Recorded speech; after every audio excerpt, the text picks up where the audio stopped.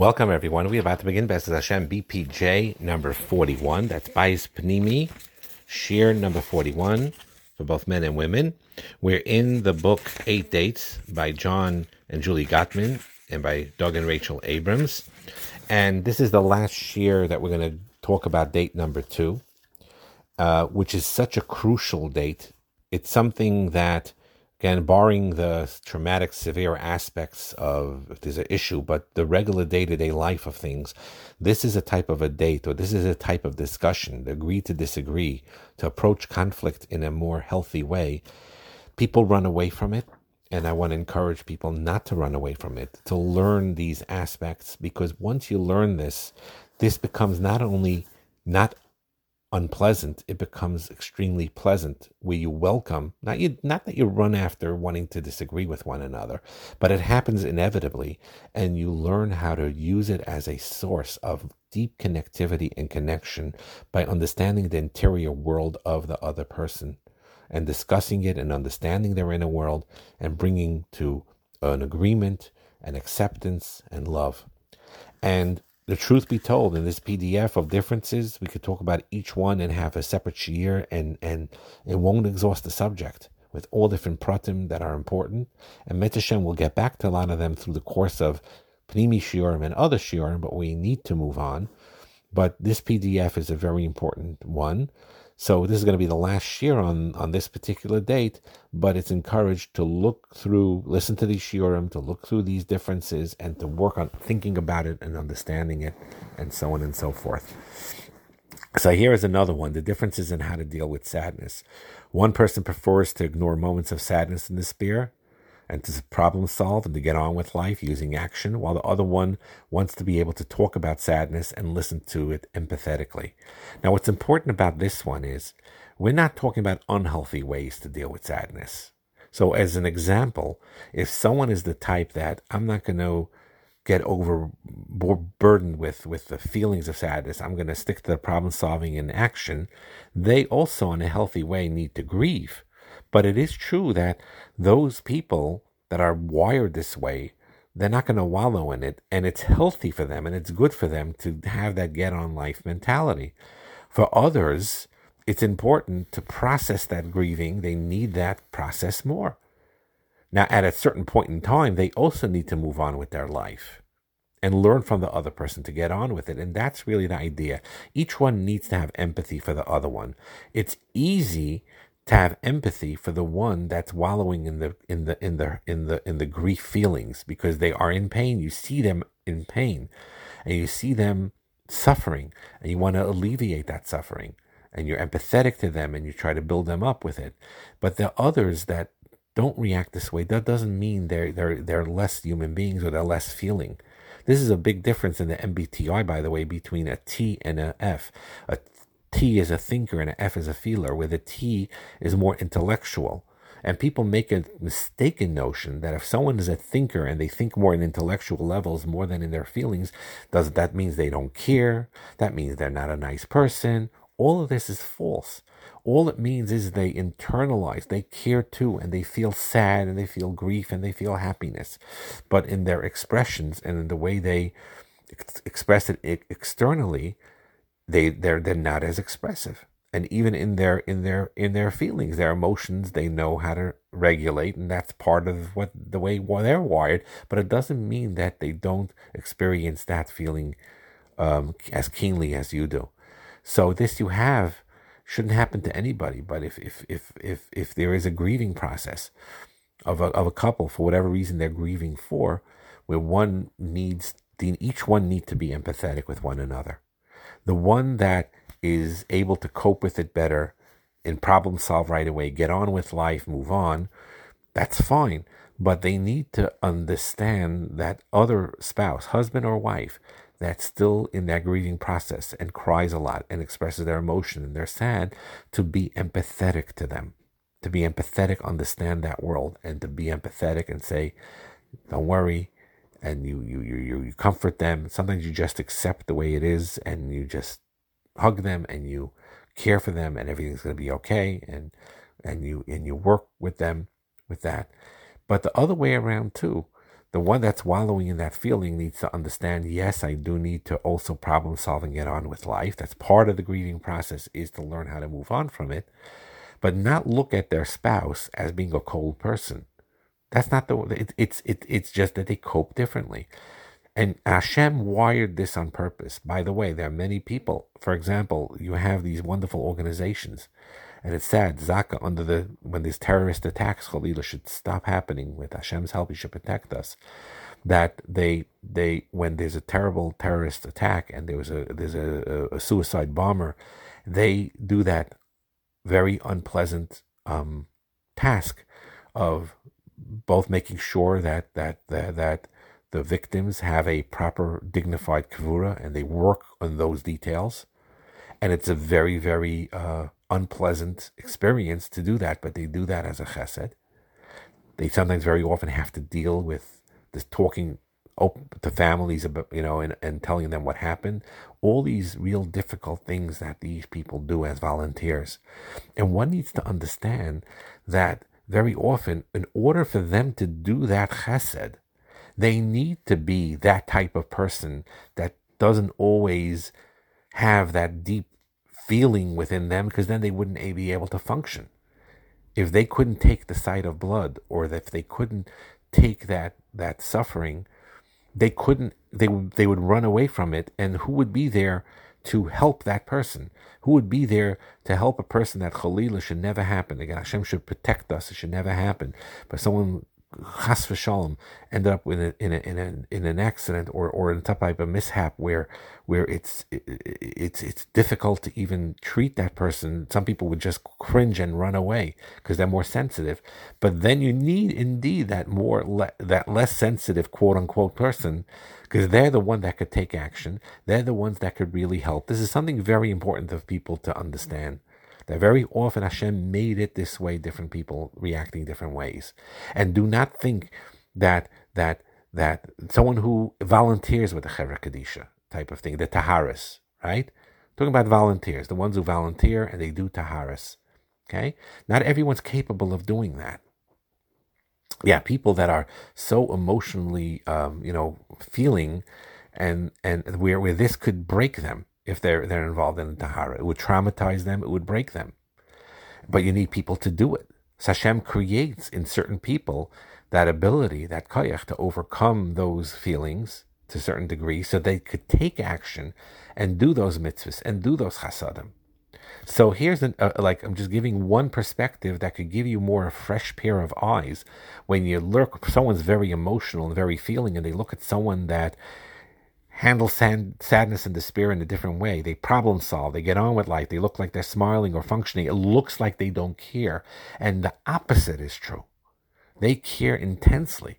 But their way of caring is saying, I'm going to take care of the problem. I'm going to help with the problem. And so on and so forth. Misaskim, same idea. If you're interacting directly with family, some people are extremely, because they're so tzabruchen themselves, even though they didn't experience it. They heard someone suffered an unusual loss, Khalila, a young mother with children, right? And all these things, and shouldn't happen to anybody. Some people are just, they don't know what to say. They don't know what to do. They themselves feel such empathy, which is a beautiful thing. They feel that empathy, but with that empathy, it sort of locks them up. I don't know what to say to this person. I don't know how to help this person. I'm so sabrachin myself. And it's real because they have that empathy. So at the very least, when you see another person that doesn't feel, quote unquote, that empathetic, but has that wherewithal where they go to the family, they talk to the family members, give them chizuk, give them direction, help them out in a practical way, they look less emotional, they look like they care less, and they care deeply. So this concept of how to deal with these traumas is connected a lot to the previous difference of how you deal the difference between feeling versus thinking, emotion versus logic, where when you have communication with each other, husband and wife, about your different approaches to this area, it certainly brings out the best in the both of you. And it's important for both to integrate each. So, for example, the one who's extremely emotional, they need to integrate, to learn from their husband or from their wife. They're different than me. They somehow able to, quote unquote, cope better, get on with life better, problem solve more. They seem stronger. So I'm not as strong. I'm softer. You accept that. You value yourself, but you also, Hashem is telling you, you know something? You could learn to take a little bit of that also. You could take this that you viewed till now as a negative. They don't care enough. They just move on. They're the callous. No, they do care. They're not callous. But Hashem put in them the wiring that they move on and they problem solve. Hashem is telling me, let me use some of those skills when I need to. When I know I'm going overboard, I'm overfeeling something, to learn from my husband, to learn from my wife, that approach that they have, because Hashem wired them that way, to learn how to get on with that life and use action more. And the other way around too. The one who is the problem solver, gets on with life, takes action, but now they're in a quiet moment and they're thinking to themselves and they say to themselves, you know something, I am this way most of the time and it's needed and it's a good thing, but I see my wife and my husband, whichever one, more emotional, more expressing feelings. And then you realize, you know something, I need to tap that into it too. I need to also tap into this. I need to not over feel in that empathy, otherwise I can't accomplish that act of chesed that I could do, because I need that in order to cope. But at the same time, I cannot lose that humanness. I need that empathy too. And that helps as well. That when this person that's on Zaka or in the Hatzalah or in Misaskim or other things where they're dealing with these difficult things and they learn how to do it in a problem-solving way, they also learn from their spouse, their husband or wife who's more emotional. I'm going to bring a little more empathy into my wording. I'm going to bring a little more empathy in my approach as I'm doing these practical things to help people. Another thing, number 16, very important, preferred activity levels. Some people prefer to be very active. Others are calmer, less active. This is also a very important thing. It's a misconception. People think that people that are calm or need more quiet time, that means they accomplish less or they're more lazier. It's not necessarily true. Or people that are more active, that means they're more bezrizos. It's also not necessarily true. Some people are more fire powerhouses and they need to be active all the time and they just have a higher tolerance level. They have a higher ability to accomplish a lot. High maintenance, meaning not high maintenance, I forgot the word, but basically that Hashem created that they need less sleep and they're able to function on more, doing more and more, and that's the way they're built, while the other one is calmer and less active because that's the way their personality is. It has nothing to do with their atzlus or that lazy, not lazy. They both could be equally unlazy. Two people that are not lazy at all, but one of them will look, because they just, Hashem gave them more inner strength or more ability to be very active, very productive, like on fire, the machine's running 18 hours a day, while the other one has the disposition where they tire out quickly. They may be more highly sensitive person, which we'll get into in a different time, and they need more less. So between a husband and wife, that could also create a certain amount of tension. She is a big balas chesed, running organizations and doing wonderful things, and she needs to move and be active in the house and this and that. He needs to slow down a little bit there, or the other way around, and they need to work out a healthy compromise between the two. You can't expect one person to be the other person, but you can learn from each other. The more active person needs to value sometimes the calmer aspects of things, and the one that's calmer needs to appreciate, I appreciate the fact that Hashem made in this world, including my spouse, someone who's very active and is very productive and very, very organized. 17 we discussed before, so we're not going to go into at length. It's the extroverted, introverted difference between the two. Some get energized by being with people. Others get energized by being alone. And if you have two spouses, a husband and a wife, where one gets energized by being with alone, while the other one gets energized by meeting people, there's ultimately going to become a difference in opinion. How do we have guests for Shabbos? Or how many guests we have for Shabbos? How often do we go out with people? Even within themselves, how often do we interact? And how often do we give each other space to be alone, like we explained, I believe, 2 shiurim ago. So this is something to discuss. 18, about differences in decision power, who's more dominant in making decisions, who's not, in ambition, importance of work, and hashkafais. 20 hashkafas is a very deep thing here, because very often, this is an important thing to know, that within Torah community itself, not going to reform or conservative or whatever it is, within our own Orthodox Torah-based community, the hashkafas are so opposite. We said this all the way back when we gave the introduction to the Shalom Shiurim to begin with, why it's so difficult when discussing certain aspects of married life, especially the physical, intimate aspects of married life, where the cultures are so different and the mahalach is so different, and poskim view things differently, that it's very difficult. There's not one solution fits all type of thing. So very often these clashes in hashkafa between a husband and wife, they need to work out the differences. Sometimes, like we said, the title of this shir, to agree to disagree. One of them is very, very pro-Zionist. The other one is anti-Zionist. One of them is whatever they're. It doesn't make a difference what it is. The different hashkafas and the different things about bein adam l'chaveroi, about are we too only expressing ahava to the children, only love? No, they need discipline too. Those type of hashkafic differences, which there's again balance and so on and so forth.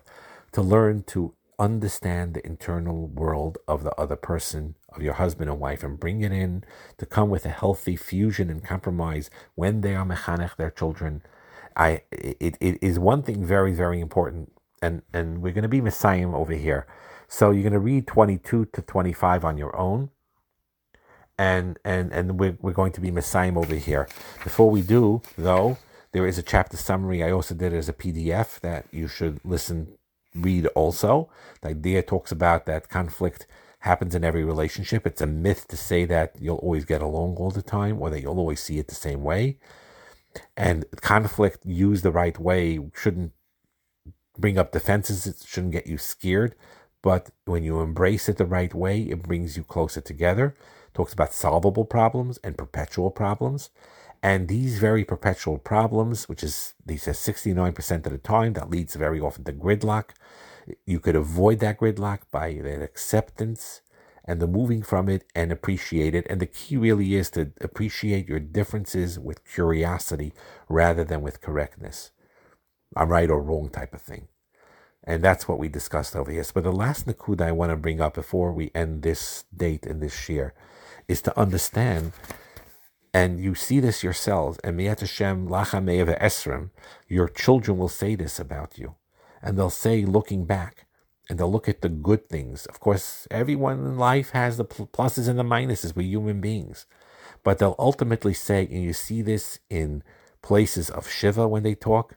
You see this in places in Shloishim when you give speeches, or by Yartzites, or by Yartzites, when they talk about their parents, or generally whenever they talk about their parents, they'll usually say this, listen carefully, and you read it in the beginning of Sfarim very often, and in biographies, that I learned from my father these midas, these particular qualities, and I learned from him this and this and this. And I learned from it. It influenced me. It made me who I am. And it made me a better person because of it. And then they said, and then my mother, I learned from my mother these qualities. She did this. She never did that. She had this type of way about her. And those qualities shaped him to be the person, or her, the person that they are. When you listen to that, what are they actually saying?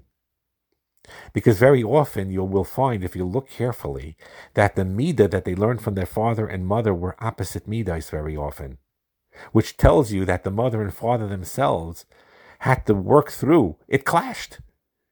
Sometimes it clashed. The discipline versus the compassion, the external discipline versus the external passion, and feelings. The feelings versus the intellectual, the bein adam l'chaveroi versus the bein adam l'makom, and so on and so forth. The idea being, though, is you realize how much you benefited from both your mother and your father, and putting aside the realistic aspects of some, negative things that happen that you need to overcome and to learn from your parents and correct some errors and move forward.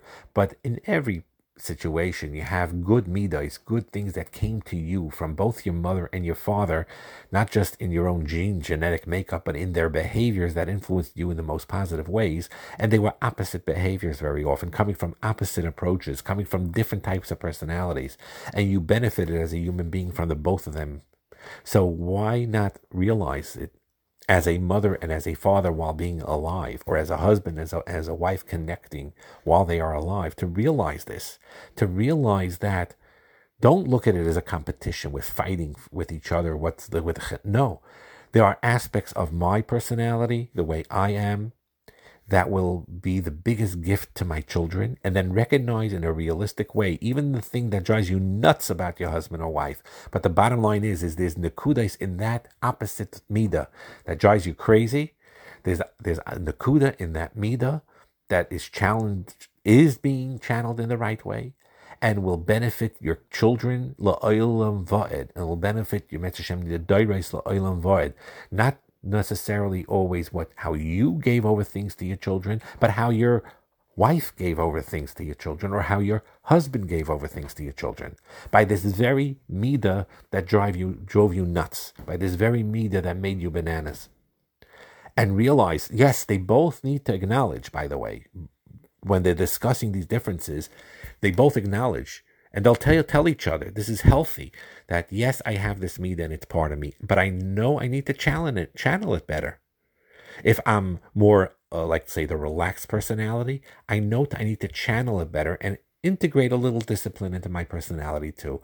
And the one that's disciplined acknowledges also, you know something, I'm going to channel this in a healthy way to my children and in a positive way and in myself, but I do need that relaxed mode also.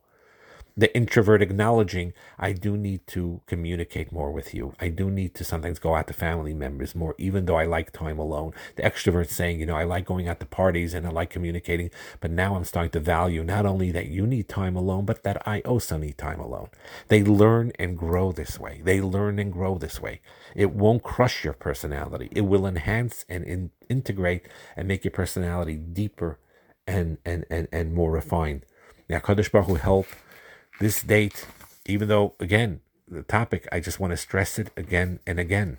This is one that seems like it's not fun.